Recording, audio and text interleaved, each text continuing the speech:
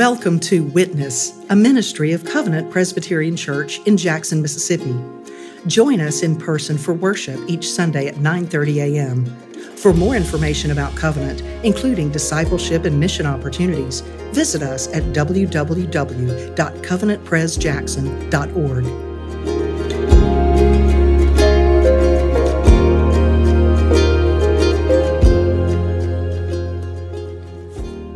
The Passover meal was over. It was late. And Jesus and his followers, Jesus and his disciples, went to Gethsemane. Gethsemane was an olive grove at the foot of the Mount of Olives, located in the valley across from Jerusalem. The name Gethsemane comes from a Hebrew word meaning olive press. And this was a familiar place. Jesus and his disciples had gathered here before. When they arrived, Jesus tells them, sit so that he could pray. But he did not go off alone to pray as he usually did. He took three with him: Peter, James, and John. These three were the first of his followers, fishermen he called by the sea. They had been with Jesus for 3 years, sitting under his teaching, witnessing his miracles. These three formed an inner circle of the 12 disciples. They were the only disciples with Jesus when he raised the dead. The young daughter of one synagogue ruler named Jairus. They were the only disciples with Jesus when he was on the mountaintop, where he was transfigured, his divine glory shining forth. On the mountain, these three heard the Father speak, "This is my beloved Son. Listen to him." On the mountain, these three saw Moses and Elijah standing with Jesus. James and John had asked Jesus if they could sit at his right and left hand when he came into glory. Peter told Jesus that he would never deny him. Though all the others would deny him, he would never deny him. Well, Jesus wanted these three to be with him, to be near, to watch, to wait while he prayed. He desired their companionship. He desired their presence. He desired their support. Why? Because Jesus was struggling. He was greatly distressed. And the Greek word used here for distress gives a sense of alarm, a sense of shock, fear. He was troubled in his heart, troubled in his soul, so much so that he tells Peter and James and John, "My soul is very sorrowful." These words echo our Old Testament reading from the Psalms. The Psalms are songs, prayers, Spirit-inspired, Spirit-breathed songs and prayers. The Psalms are the prayer book of the Bible. Along with the Lord's Prayer, they teach you how to pray. They teach the language of prayer, and they're honest to God, honest. Psalm 42 and 43 are related. Psalm 42 and 43 are connected. The prayer in these Psalms is one that reveals struggle, turmoil, distress. And the same refrain is in both. Why are you cast down, O my soul? And why are you in turmoil within me? My soul is very sorrowful. Now, the Greek word used here for sorrowful means overwhelmed with sorrow, burdened with grief, stretched to the limit. Have you ever found yourself there? Has that ever been you?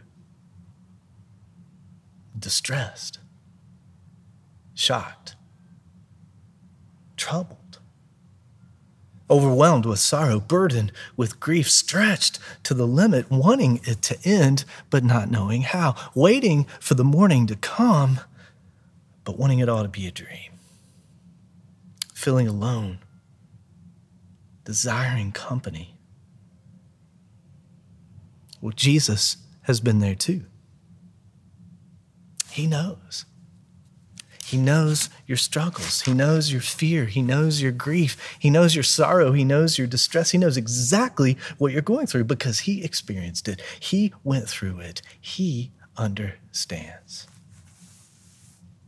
My soul is very sorrowful, even to death. His sorrow was to death, unto death, his death. Why? Why is Jesus so tormented by the prospect of his death? After all, he predicted it 3 times. He told his disciples. He knew the road to Jerusalem was the road to his death. So why does he tremble so now as he stands at the edge? Have not others faced death with more courage, or at least resignation? And didn't the Greek philosopher Socrates consider death a friend and emancipator? Well, yes. But Jesus is facing something more than his own mortality, something greater than his own death. Earlier in Mark, Jesus described his death as a ransom for many. Chapter 10, verse 45 of Mark says this, "For the Son of Man came not to be served, but to serve, and to give his life as a ransom for many." Ransom is money paid for release. And you need release because you are captive. You're enslaved.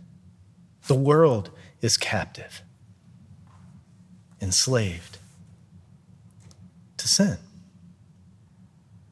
Now, sin is when you disobey God. Sin is when you fail to love, but sin is also a power. Sin is also a force. It's an authority that's outside of you. It's a power, a force, an authority that crouches at your door, the door of your heart. And you're captive to it. The world is captive to it. And the evidence for it, the evidence for this captivity is death. Death follows sin. Death is a result of sin. But God uses death to undo it. God uses death to break its power. Jesus' death is a ransom, a payment. He gives his life as a payment for release from sin. Jesus was sinless. He never sinned. Therefore, death was not his end, but he offers to take your place, become your substitute, give his life for you, die for you, for the world. And upon him is laid the iniquity of us all.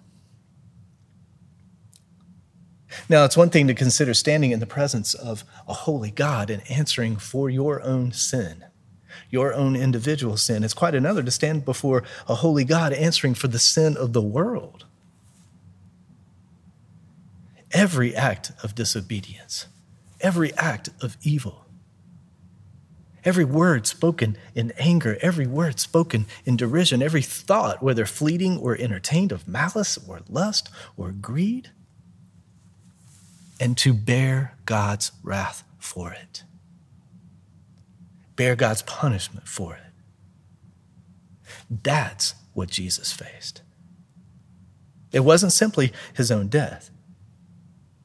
And so that's why his soul was cast down. That's why his soul was in turmoil. That's why he was sorrowful, even unto death.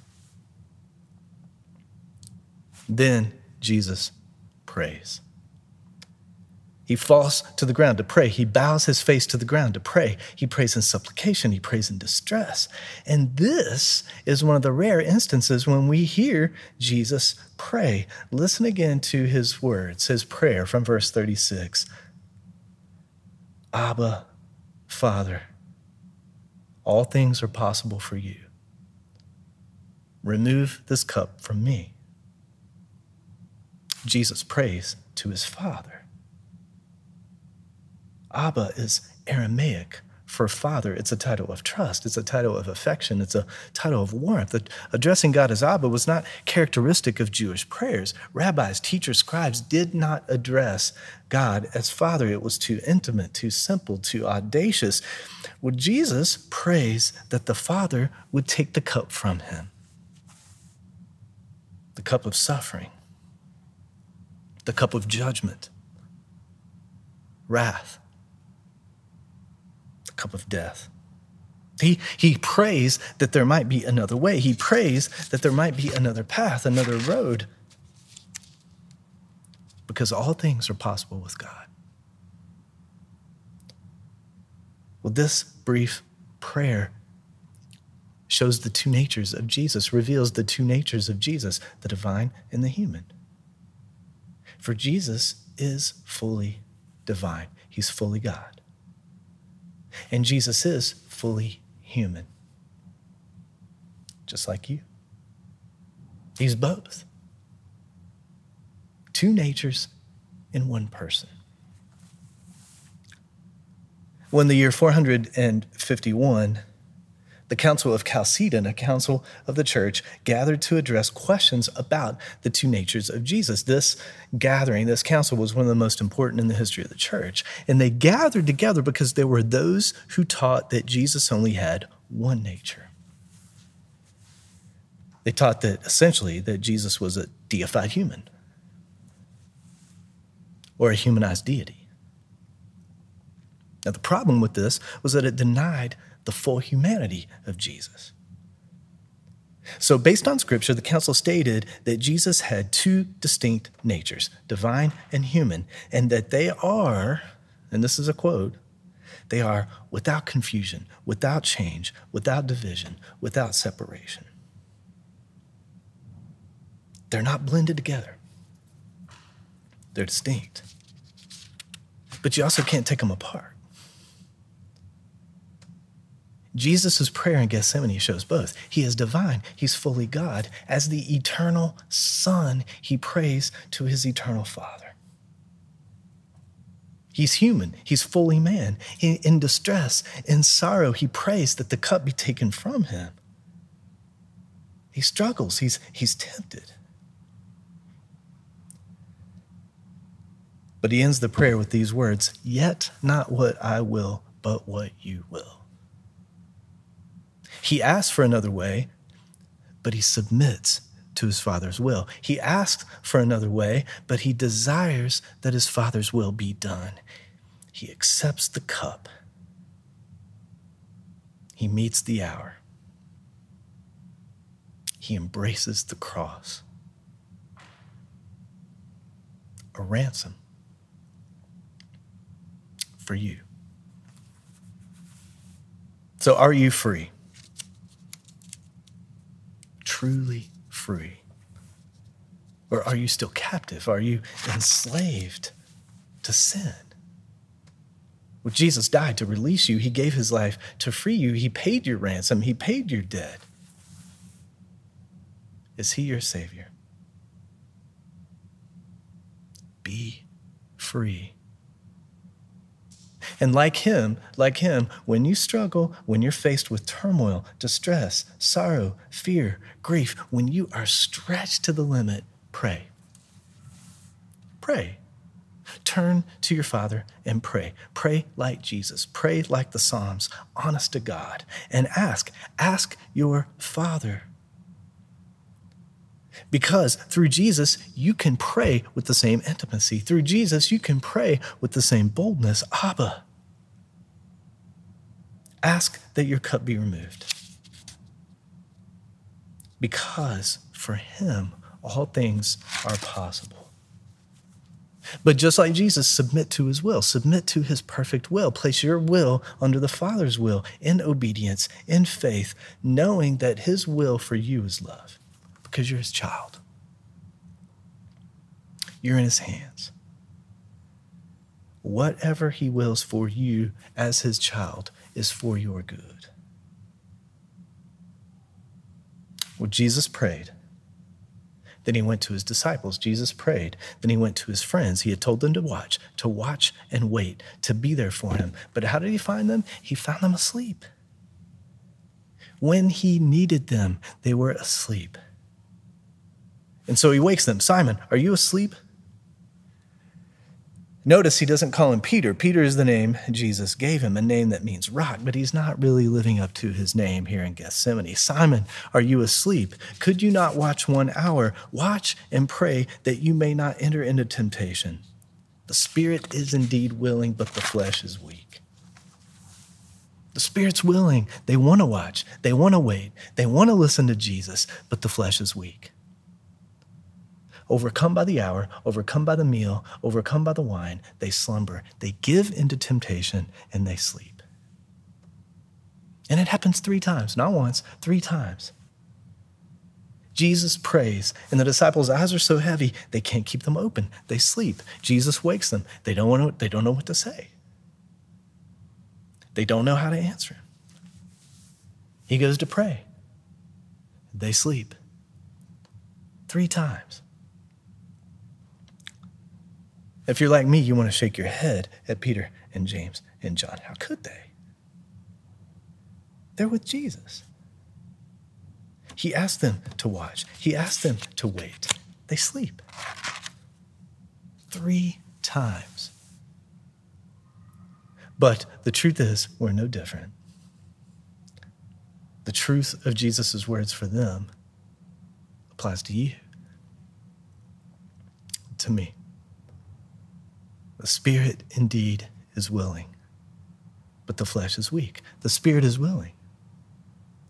You want to follow Jesus. You want to walk in his way, walk in obedience, walk in the light, walk in love, but the flesh is weak and you're tempted. And you're tempted, instead of walking in his way, you're tempted to stop, sleep, or take off in another direction entirely. Jesus says, watch. And pray. Pray that you won't enter into temptation. Pray that you'll be faithful. Pray that your flesh is strengthened. Pray that you won't sleep. Pray that you keep your eyes on Jesus. Pray. The disciples sleep. And the 3rd time Jesus wakes them, he says, enough. Exasperated, he says, enough. Rise, let us be going. His hour is at hand. The betrayer comes. He begins to drink the cup because the cross awaits. And through it, you are free.